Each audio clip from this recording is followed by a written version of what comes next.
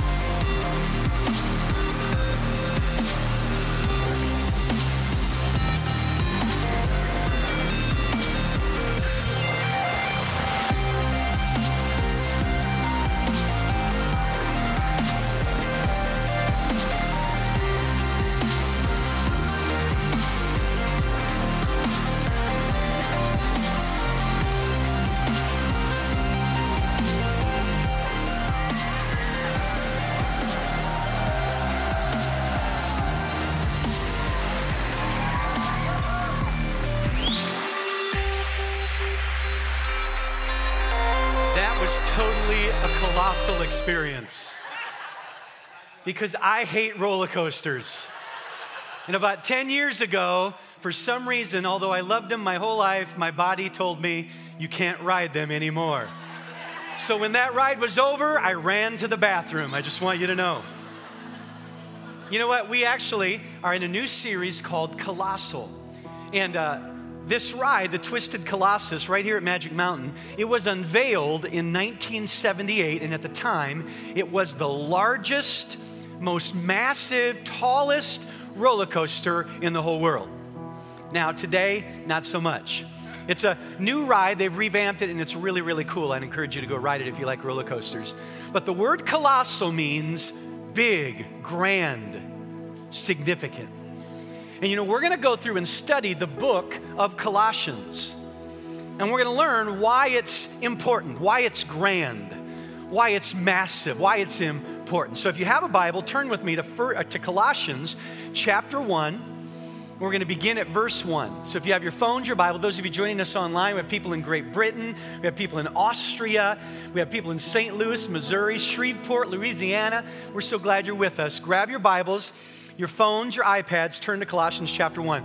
As you're turning there, let me just say a couple things. First of all, I want to say a big thank you to Pastor Wayman. Last weekend he preached on Father's Day. Didn't he do a great job? Yeah.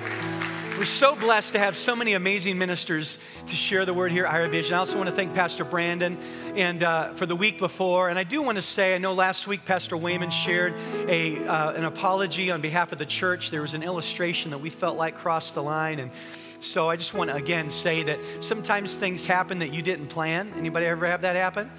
But the theme of the message was forgiveness. So I hope that you'll have a heart of forgiveness rather than a heart of offense and understand that sometimes we're in process and so we get better as things go along. And so I know his heart was to share something that would transform your heart and life from the word. So thank you for receiving that apology. You know, as a church, sometimes you may feel like we're just kind of going week to week and kind of just show up in what's happening now. But I want you to know something, that we have a vision. God has given us a higher vision. The beginning of this year, the theme was look up. And look up has to do, in fact, the verse that we use as our theme comes from the book of Colossians. We're going to get to it in a few weeks. And what it talks about is changing your perspective and mindset from living with a worldly or an earthly perspective and instead having an eternal, a heavenly, a spiritual perspective. But we got to look up and live differently, not live down, but live up. Seeing what God has. And as a church, let me tell you, one of the patterns that we follow as a church is that usually in the spring and in the fall is a season of numerical growth for us. We typically have lots of people come, visit the church. This Easter, as you know, over Easter week, we had 6,300 people on our campus. It was amazing. We had hundreds of people accept Christ. And so in the spring and the fall, in fact, in the fall, we're getting ready to see it again in September, Church at the Movies. Anybody remember last week, Church at the Movies? Wasn't that fun? We had hundreds of people come. We had tons of people get saved. It's going to be amazing. So in the spring and the fall, we tend to preach more topical messages that are around certain themes. In the summer, however, we're in a season of growth as well. It's not a numerical growth, it's a spiritual growth.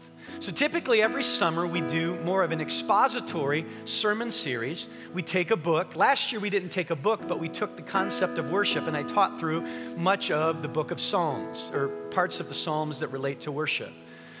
This summer we're going to take the book of Colossians, and over the next several weeks we're going to go through this book, and we're going to try to grab a chapter every week. Now we may need to break some of those chapters up, but the goal is to continue growing as a church. This is part of our vision. And our growth, we're believing, is going to be a deeper spiritual growth that happens. We have people that are gone on vacation, but this is the time to focus in and continue that spiritual journey and growth that God has for us. So we're on a path, we're on a journey. Anybody ready? Buckle up and go for the ride? How many know life's a roller coaster? It has ups and downs. So let's have an up. Everybody stand to their feet. We're going to read this book of Colossians. We're going to begin with verse 1 and go through verse 3, and I want you to join me. Lift your voice. Those of you online, why don't you stand right there in your home or wherever you are, and let's declare these words. This is Paul speaking to the church in Colossae. There were Christians who were in the city of Colossae, and he was writing a letter to them. This letter was written not just by his own information, but it was led by the Spirit of God.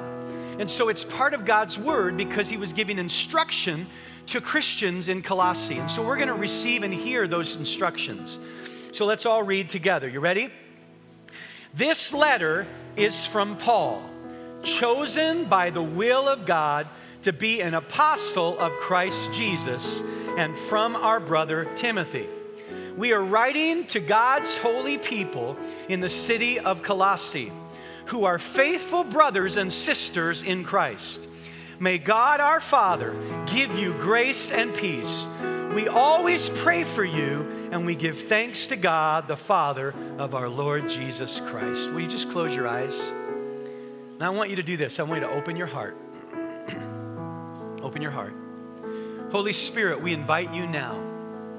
You're here already. When we gather in the name of Jesus, the presence of Christ is right among us, and so you're here. We know, Jesus, you're here. We know the presence of the Holy Spirit is the manifestation of that. But we want to make room for you. We want to yield to you, Holy Spirit. I ask that there would be an increase of the voice of God in this place, that my voice would diminish, but the voice of God would increase and be bold and strong. And it would speak past hurt, and it would speak past confusion. It would speak past disappointment.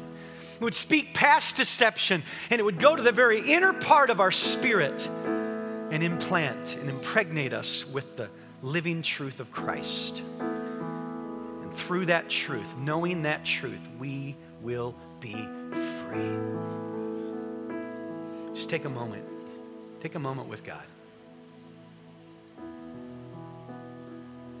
Holy Spirit, we worship you.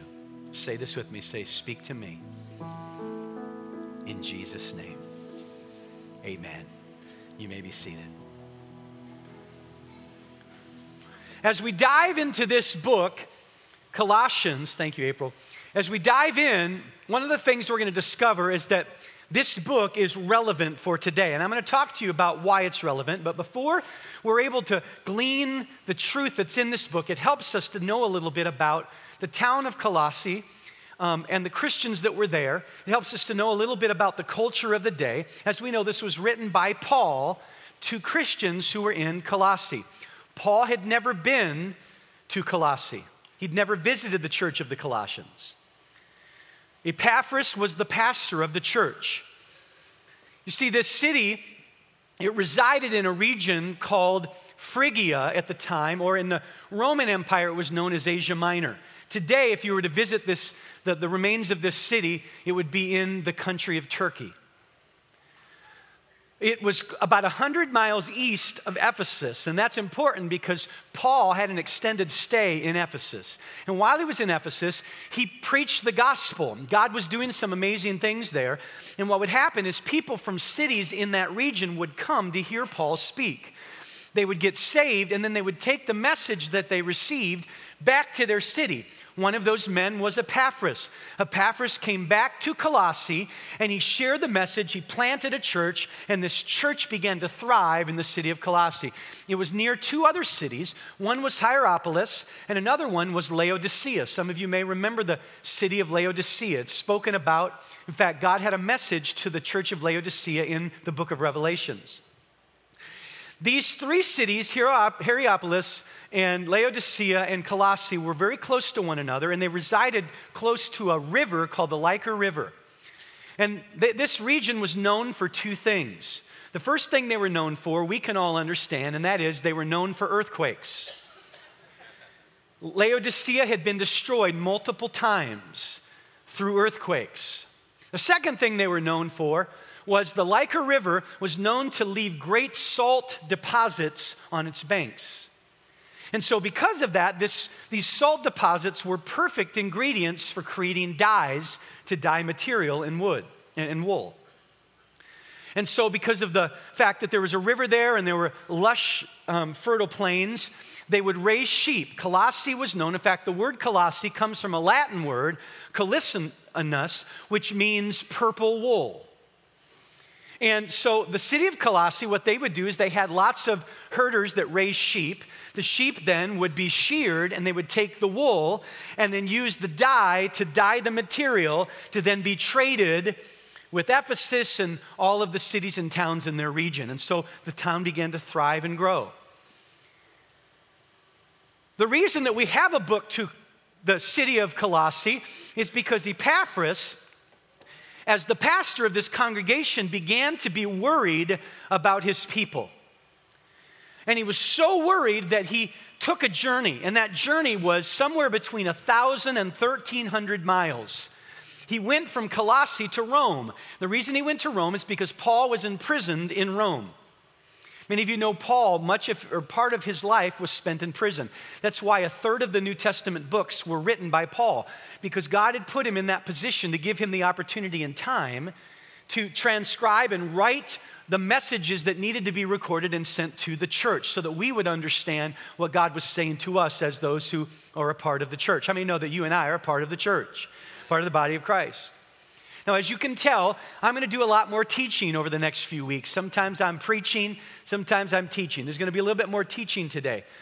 So Epaphras is so worried that he travels. Now remember, there's no planes, trains, or automobiles. He travels somewhere, depending on the route he took, between 1,000 and 1,300 miles to get to Rome and share with Paul his concern about, what was his concern? There was a heresy, a false teaching that was starting to influence the Christians. A false mentality was starting to influence the Christians that lived in Colossae. And he was worried that they were going to buy into this belief system, that they were going to be infiltrated by the culture that they lived in, and it was going to water down their effectiveness, their relationship with God. So he came to Paul as the apostle of Christ and said, Paul, write a letter to instruct and help them understand what they need to know and what they should do. And so Paul, that's why at the beginning he says, this is a letter from Paul. In our letters, we end with our name at the bottom. In that day, you began with your name. This letter is from Paul. And then who was it to? The Christians in Colossae. And as you notice, he put in there, an apostle of God by the will of God. He was declaring, I have the authority to speak this truth into your life. And I want to tell you today, as your pastor, when I'm preaching you today, I don't stand in my authority. I have the authority to declare what I'm declaring to you today. And it is absolute truth, not because of me, but because it was written, it was given to us by the creator of the world. Jesus Christ is the word, he is the truth, and we can stand on him. So I'm giving you truth today. Somebody say amen. So, we're going to dive into the book of Colossians. Anybody excited? Yeah. Now, why? Now, maybe the first question that you're asking is, well, Pastor Jared, what does this book have to do with me? I mean, I live in the 20th century. You know, that was over 2,000 years ago. It was so much different. What does that have to do with me today? Well, let me give you a few thoughts. Why this book is so important and so current. In fact, why this book is colossal.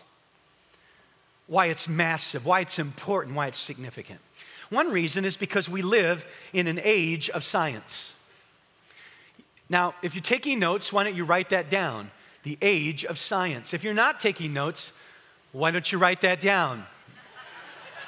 The age of science. You see, we live in a world today where knowledge and scientific study and discovery is increasing faster than it ever has before. And so then the question becomes is, where does Jesus fit in to science? And as you read this book, you'll discover in Colossians chapter 1, verse 16, when we read it in a few moments, it says, "For through Christ, God created everything in the heavenly and earthly realms." In other words, God is a part, he's involved in science. So in an age of science, Jesus is relevant. Somebody say amen. We also live in an age of ecumenism. And in this age, we live in a world where people are working really hard to try to bring people together, but trying to bring all the religions of the world together. I even recently saw that the Pope, I heard a person who was in relationship with the new Pope and how that he was reaching out to the Protestants and saying, really, you guys are Catholic and we need to come back together as one. And he was trying to unite them. And then I recently saw that the Pope, he said some things about Allah and was trying to bridge the gap. And we have people, and here's the reality, is in the name of peace, we want to merge people on the behalf of philanthropy and culture and enterprise. But the question is, if people are trying to bring these religions, all these religions together as one, what are the beliefs and what is the basis of a world religion? And who's in charge of it? And who's the authority? Because that's going to happen more and more as we get closer to the end of the age. There's going to be a desire to bring it all together. How is Colossians important? Well, because Colossians says in chapter 1, verse 18, it says, Jesus, he is the head of the body, the church. In other words, Jesus is the head of the church. And he's the one that we should be listening to. So in an age of ecumenism, this book is relevant. We also live in an age of no authority.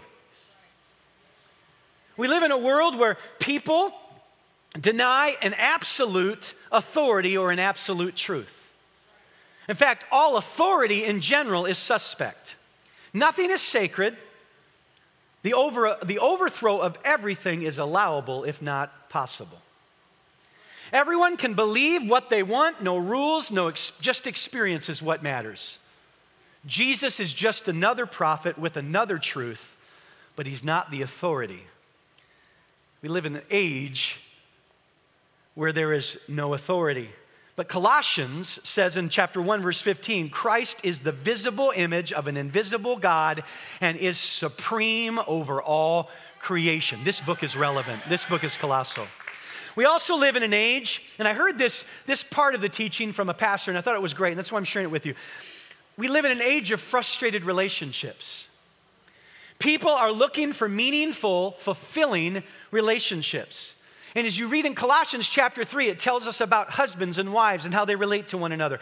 It tells us about children and how they relate to their parents. It tells us about masters and slaves, which today would relate to employees and employers and how we relate to one another. It's a book filled with how do we have meaningful, fulfilling relationships.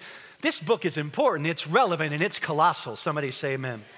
The last thing I want to just point out is that we live in an age of eschatology. An eschatological age. You see, all you have to do is go to the movies and you realize that man has this predisposition to believe that one day we're going to destroy ourselves. That Armageddon is coming. That we're going to blow ourselves up with atomic bombs. We're going to destroy the atmosphere with our cars and because of oil consumption. And we're going to kill ourselves and one day it's all going to be over. How does it end? When does it end? We live in an age of eschatology. But if you read in the book of Colossians, chapter 3, verse 4, it says, when Christ shall appear, we will appear with him. In other words, Jesus is the coming king. He is the Alpha and the Omega. He's the beginning and he's the end. He knows what's supposed to happen and he is king. He is the climax. He is the ultimate one who brings it all into fulfillment. This book is colossal. Somebody say amen. So we're going to dive in to Colossians. because this book is relevant to you and I. And we're going to learn some truths. And I have 2 points that I want to focus on today. They may seem simplistic, but they're important as we dive through, because as we study through a book, what we do is don't create a topic and then look at the scripture in relation to that topic. When we go more of an expository approach and work through a book, we let the text give us what the topic is. Y'all with me? So we're going to start with chapter 1. Here's point number 1. I want you to write this down. All of you joining us online, why don't you write this down? Point 1 is this: Christ is good news. Christ is good news. Everybody say good news. Everybody say good news. Yeah, that's good. Very interactive today. I want to read to you what it says in Colossians chapter 1, verse 4. Paul says, "For we have heard of your faith in Christ Jesus and your love for all of God's people." Paul is saying, listen, Epaphras has come. He's told us how you love Jesus, how that you put your faith in Christ, your love for Jesus, your faith in him. We've heard about it. And then he says this. He says, which comes from your confident hope of what God has rescued you for, reserved for you in heaven. You have had this expectation ever since you first heard the truth of the what? Of the what? This same what? This same good news that came to you is going out all over the world. It is bearing fruit everywhere by changing lives, just as it changed your lives from the day you first heard and understood the truth about God's wonderful grace. You learned about the good news from Epaphras, our beloved co-worker. He is Christ's faithful servant, and he is helping us on your behalf. He has told us about the love for others that the Holy Spirit has given you. Now, when we read this first part of the letter, here's what we discover, is that Paul basically says this: you've heard the good news, and it is the good news that is transforming and changing your life. Now, that's important. Now, let's talk about what is the good news, because maybe, this word good news is also translated gospel. How many have ever heard of, that's the gospel truth? So what is the gospel, or what is the good news? Well, it would help for us to have a little understanding of this phrase in Greek language. In the Greek language, this word is the word euangelion. And euangelion is a word that we get our word in the English evangel or evangelize. But it's a technical term for good news, gospel, good news.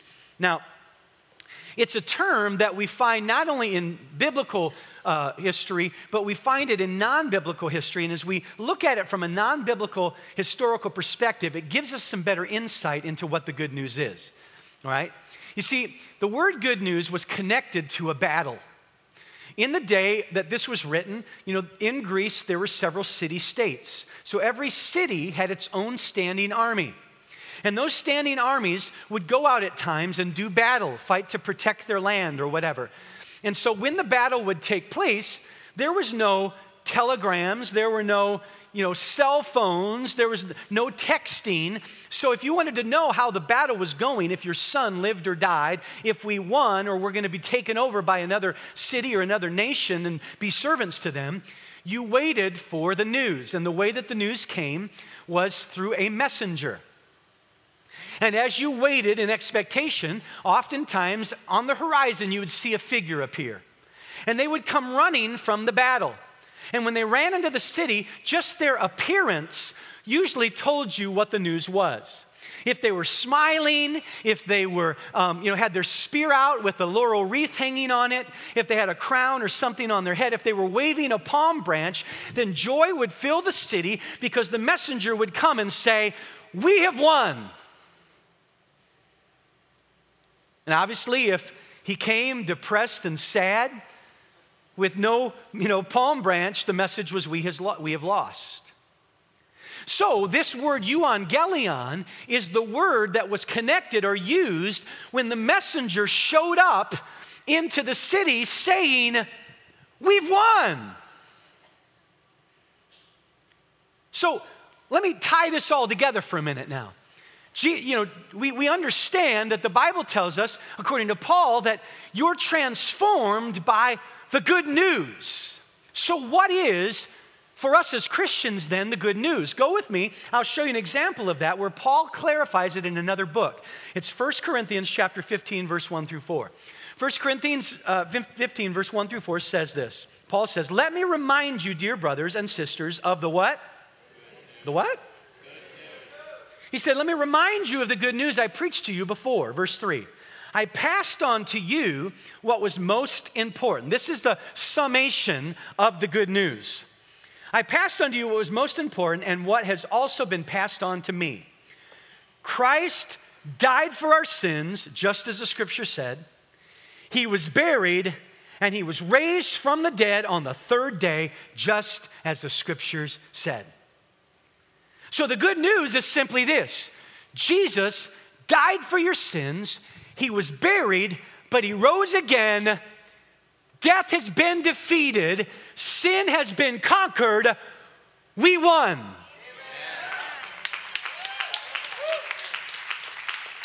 The good news was the best news. It was the thing that created joy.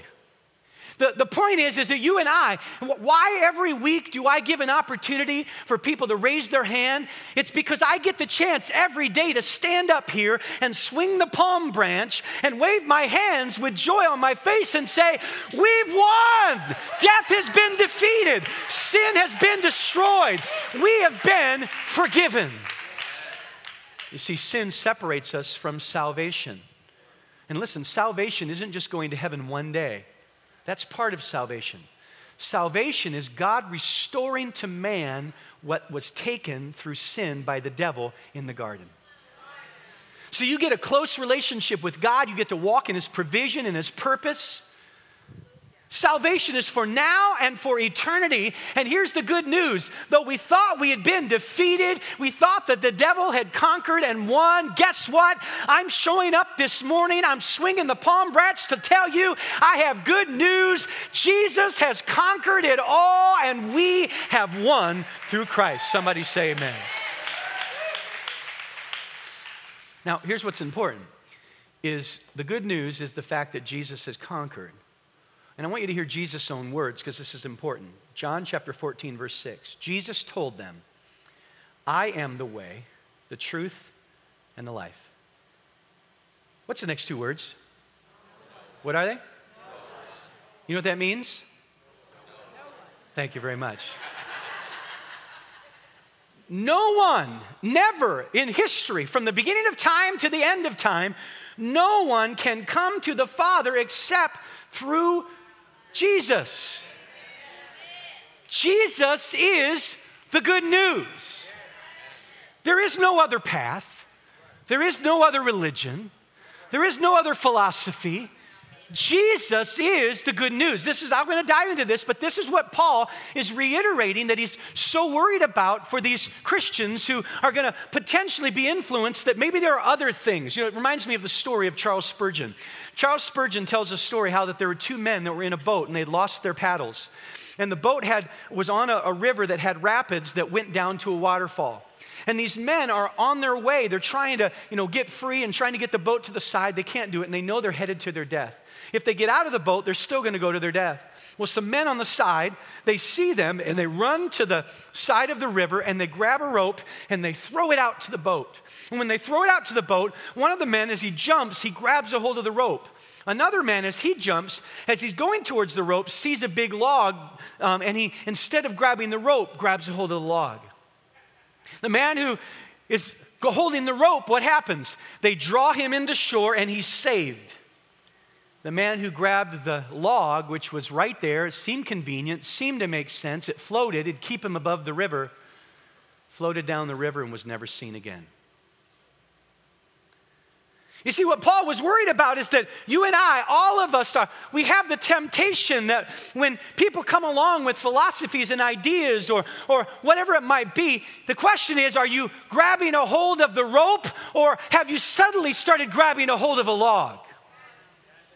Because if anything that you're trusting in, if anything you're believing in is anything other than Jesus, who is the good news, then you're going to go downstream rather than go to the shore. Why? Because faith is connected to Christ. Remember at the beginning, Paul says, I'm excited because of your faith in Jesus. What does the scripture tell us? Jesus told us a story that you can build your life on the sand or the rock. The rock represented him, Jesus, the truth, the word, the good news. And he said, if you live your life on the sand, there's going to be things that will come and it'll destroy you. But if you live your life on the rock, if you grab the right foundation, Acts chapter 16 says, believe on the Lord. That word is a preposition, it's called epi, and it means this. It means a foundation that is secure. You see, we live in a culture right now where everybody's got a philosophy. Everybody's got a concept. And the way to salvation, the way to happiness, the way to fulfillment, the way to peace forever, for some it's self-improvement, for some it's taking care of your body, for some it's eating certain foods, for some it's a secret knowledge that Oprah used to talk about and others, and there's all of these things, or for some it's a religion that they've discovered that helps them to connect with their inner self and whatever it might be. But here's the scary thing, just like today, because this is relevant today, in that day there was an influence that wanted to get people to try somehow to put their faith, to put their eternity connected to something else besides Jesus, or just add Jesus to it, or just substitute some with Jesus. And I'm here to tell you something. There is only one source of good news. There's only one foundation. There's only one path that will get you to heaven and let you live your best life now. And his name is Jesus, because Christ is good news.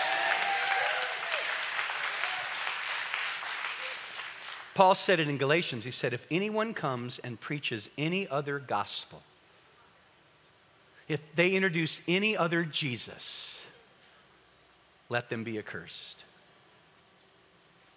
I can't tell you how many Christians that I know, that I'll have conversations with, and suddenly they're backtracking. Well, I know that, that we believe the way we believe and we have the Bible, but what about all those other people that don't know Jesus? And suddenly we start going through all these intellectual exercises.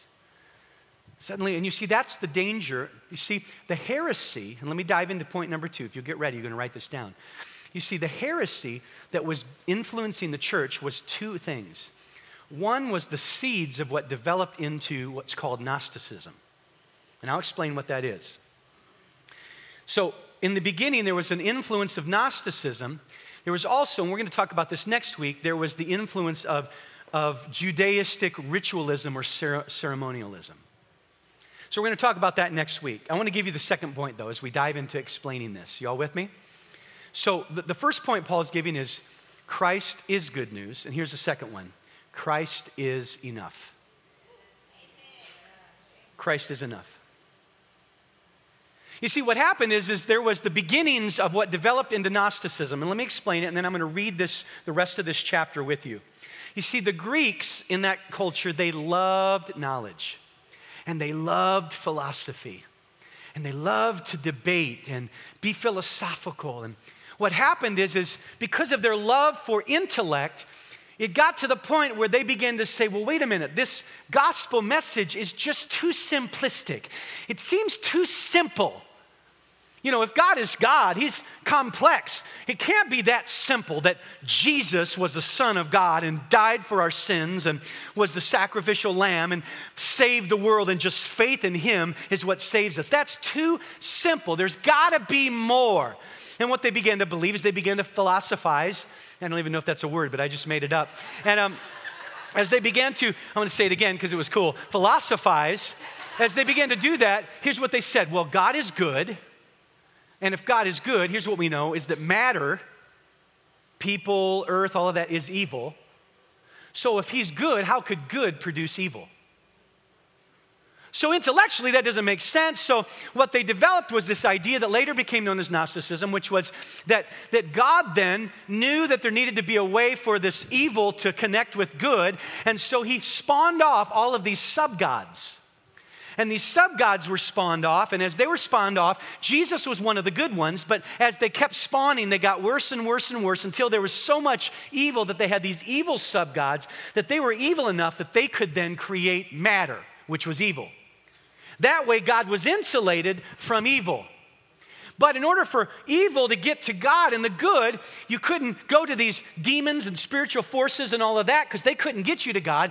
And Jesus, he was a good guy. He was a good God, but he wasn't enough to get you there either. So they worshiped angels, and through, self-denial and discipline and through worshiping all these beings, somehow with the help of these beings and Jesus, eventually they would help you then get to God who was good. You see, all of this marked at the heart of simply this: Jesus isn't enough.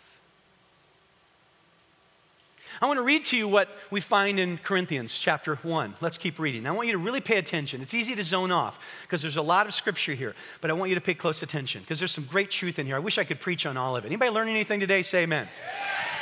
Look what it says in Colossians chapter 1, verse 9. Paul goes on. So we have not stopped praying for you since we heard about you. They're worried that they're going to be influenced by their culture. We ask God to give you complete knowledge of His will and to give you spiritual wisdom and understanding. Then the way you live will always honor and please the Lord, and your lives will produce every kind of good fruit. All the while, you will grow as you learn to know God better and better. Anybody want to know God better and better? We also pray that you will be strengthened with all His glorious power so you will have all the endurance and patience you need. May you be filled with joy, always thanking the Father. Now look, it says, He has enabled you to share in the inheritance that belongs to His people who live in the light. For He has rescued us from the kingdom of darkness and transferred us into the kingdom of His dear Son. What is He doing? He's hitting at the heart of the fact that God reached down to evil. He reached past all of these sub-gods, and He rescued us out of darkness and brought us to the light, and He did it through His Son, Jesus, who purchased our freedom and forgave our sins. Christ is the visible image of an invisible God. He existed before anything was created and is supreme over all creation. For through Him, Jesus, the good news, God created everything in the heavenly realms and on the earth. He made it all. What is He doing? He's addressing this deception that they were buying into. Jesus is enough. He created the world. He made the things we can see, for through Him, God created everything in the heavenly realms and on the earth. He made the things we can see and the things we can't see. Now He's talking about spiritual authorities because there are other beings. There are demons and there are angels. We know that in the Scripture. So what does He say? He said He made these things we can see and the things we can't see, such as kingdoms, rulers, authorities in the unseen realm. Everything was created through Him and for Him. He existed before anything else, and He holds all creation together. Jesus is also the head of the church, which is His body. He is the beginning, supreme over all who rise from the dead. So He is the first in everything. Jesus is enough. For God in all His fullness was pleased to live in Jesus, and through Him, God reconciled everything to Himself. He made peace with everything in heaven and on earth by means of Christ's blood on the cross. This includes you who were once far away. You were His enemies, separated from Him by your evil thoughts and actions. Yet now He has reconciled you to Himself. I'd love to preach on reconciliation. I don't have time. Reconciled you to Himself through the death of Christ in His physical body. As a result, He has brought you into His presence, and you are holy and blameless as you stand before Him without a single fault. Somebody say amen for that promise. But you must continue to believe this truth and stand firmly in it. Don't drift away from the assurance you received when you heard the good news. See, what Paul is saying is this. Listen, he's saying Christ is the good news and Christ is enough. You don't need all these other things. You don't need other religions. You don't need self-help books. You don't need The Secret. You don't need that religious and pull some stuff in from there. What you need is Jesus, because Jesus is supreme. He runs it all. He created it all. Jesus is enough. 2 Corinthians chapter 11, verse 3 and 4. I'm going to read this. Look what he says. It's the same idea. He says, "But I am afraid that just as Eve was deceived by the serpent's cunning, your minds may somehow be led astray from your sincere and pure devotion to who? Christ. To who? Christ. For if someone comes to you and preaches any Jesus other than the Jesus we preached, well, he's a good guy. He was one of the prophets." One translation says this, that Paul says, even if an angel comes. Isn't it interesting that there are other religions like Islam or like the Mormon church, that they believe an angel appeared to someone and gave them a new book with a new message and a new theme. What did Paul say? He knew it was coming. He said, if anyone shows up, even an angel, that preaches a Jesus that is different than what we have preached, or any gospel that is different from the one we preached that you accepted, and he goes on to say, you put up with it. I'm worried that you let it, you entertain it. You let it influence you. You see, what Paul's saying is you can trust in one thing and one thing only, Jesus. And if you try to add anything to it, you're missing the mark, because Jesus is enough. You don't need anything else. You don't need another philosophy. You don't need another religion. Jesus is enough. He's supreme. He holds it all together. He's put it in place, and you can trust in him. Don't be influenced. And you can tell why this book is so important for us today. You know, I want to take a moment right now, and I want to show you a video. But before I show you that video, I want to say one thing. I know that there are a lot of people who are really concerned and worried about the ruling that just came out in the Supreme Court. And obviously we have concern because it erodes traditional family values and what we believe the Bible teaches us. And I want to tell you that the Scripture said we can't add to the Scripture. That we have to allow Jesus, he's the truth, and what God has given us as the Word, that is the foundation of how we live. We can't add to it. And even though our culture says, well, this is okay and that's okay and we should do this, we've got to stay grounded on truth. Now, if you're worried, let me just tell you something. We don't need traditional family values. We don't need a godly president or not godly president. We don't need a godly Supreme Court or not godly Supreme Court for the gospel of Jesus Christ to change and transform lives. I want you to know that. The kingdom of God has advanced in the worst of situations and in the best. So here's the thing. It doesn't matter what happens around us. It doesn't matter what other people believe. What matters is that you and I cling to the fact that Jesus is enough, and his truth is what we stand on. Now, let me say one more thing. You know, I woke up this morning, I had a dream, and as I woke up this morning in this dream, the Lord showed me some things. I was with a friend of mine, and we were singing some old songs about the Spirit of God. And in fact, I got up and I started listening to those songs as I was getting ready this morning. And I was praying and meditating, and I was thinking about kind of this decision in America and people being concerned with where is the family going to go and, you know, what's going to happen. And I want to say two things. The first thing that I felt like the Lord said to me was simply this: Jared, you don't need to walk in anxiousness and worry. For where sin does abound, grace does that much more abound. And I want you to know something, that if our culture goes sideways, if things get crazy out there, we already know they already have. Guess what? In the midst of that craziness, I believe there's going to be a release of God's Spirit and power, and revival will sweep across the hearts of people who are open and who are hungry.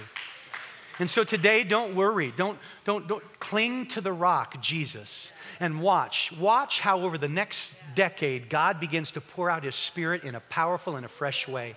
And I want to say another thing. I want to say this.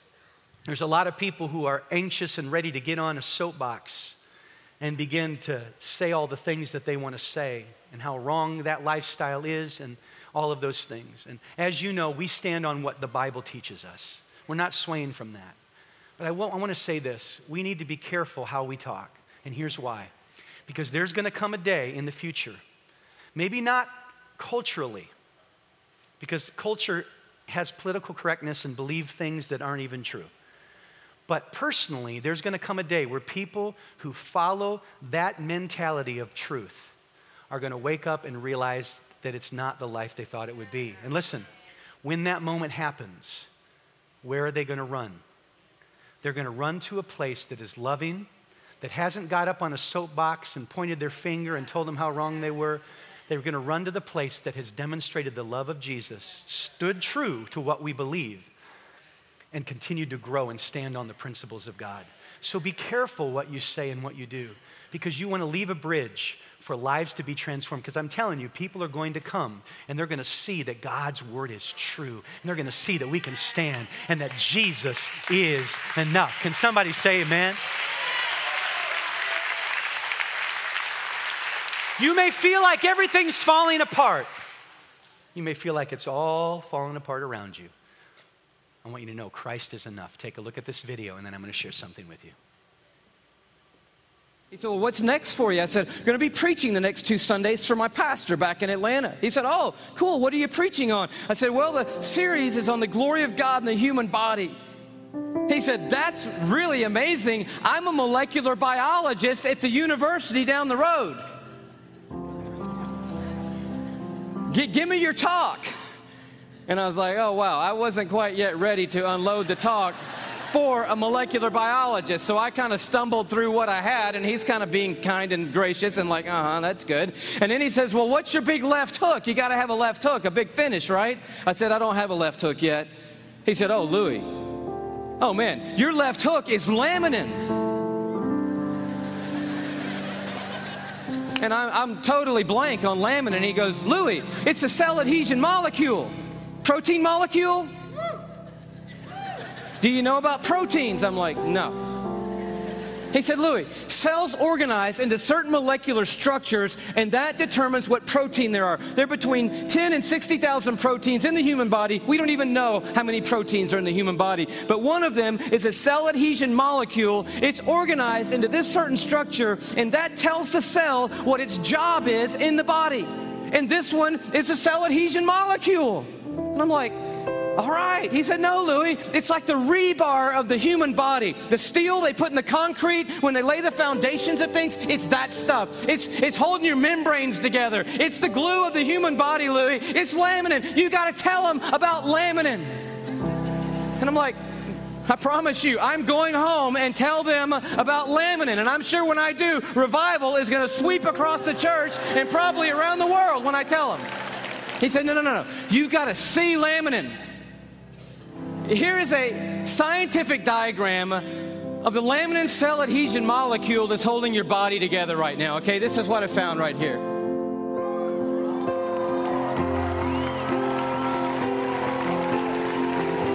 No, come on, that's crazy. That's just crazy. He said, you want to see an actual laminin molecule?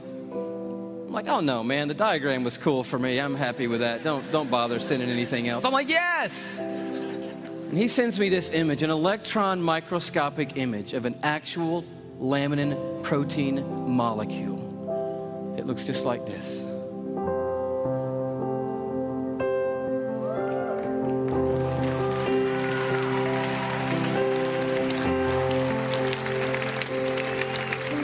I'm like, how crazy is that?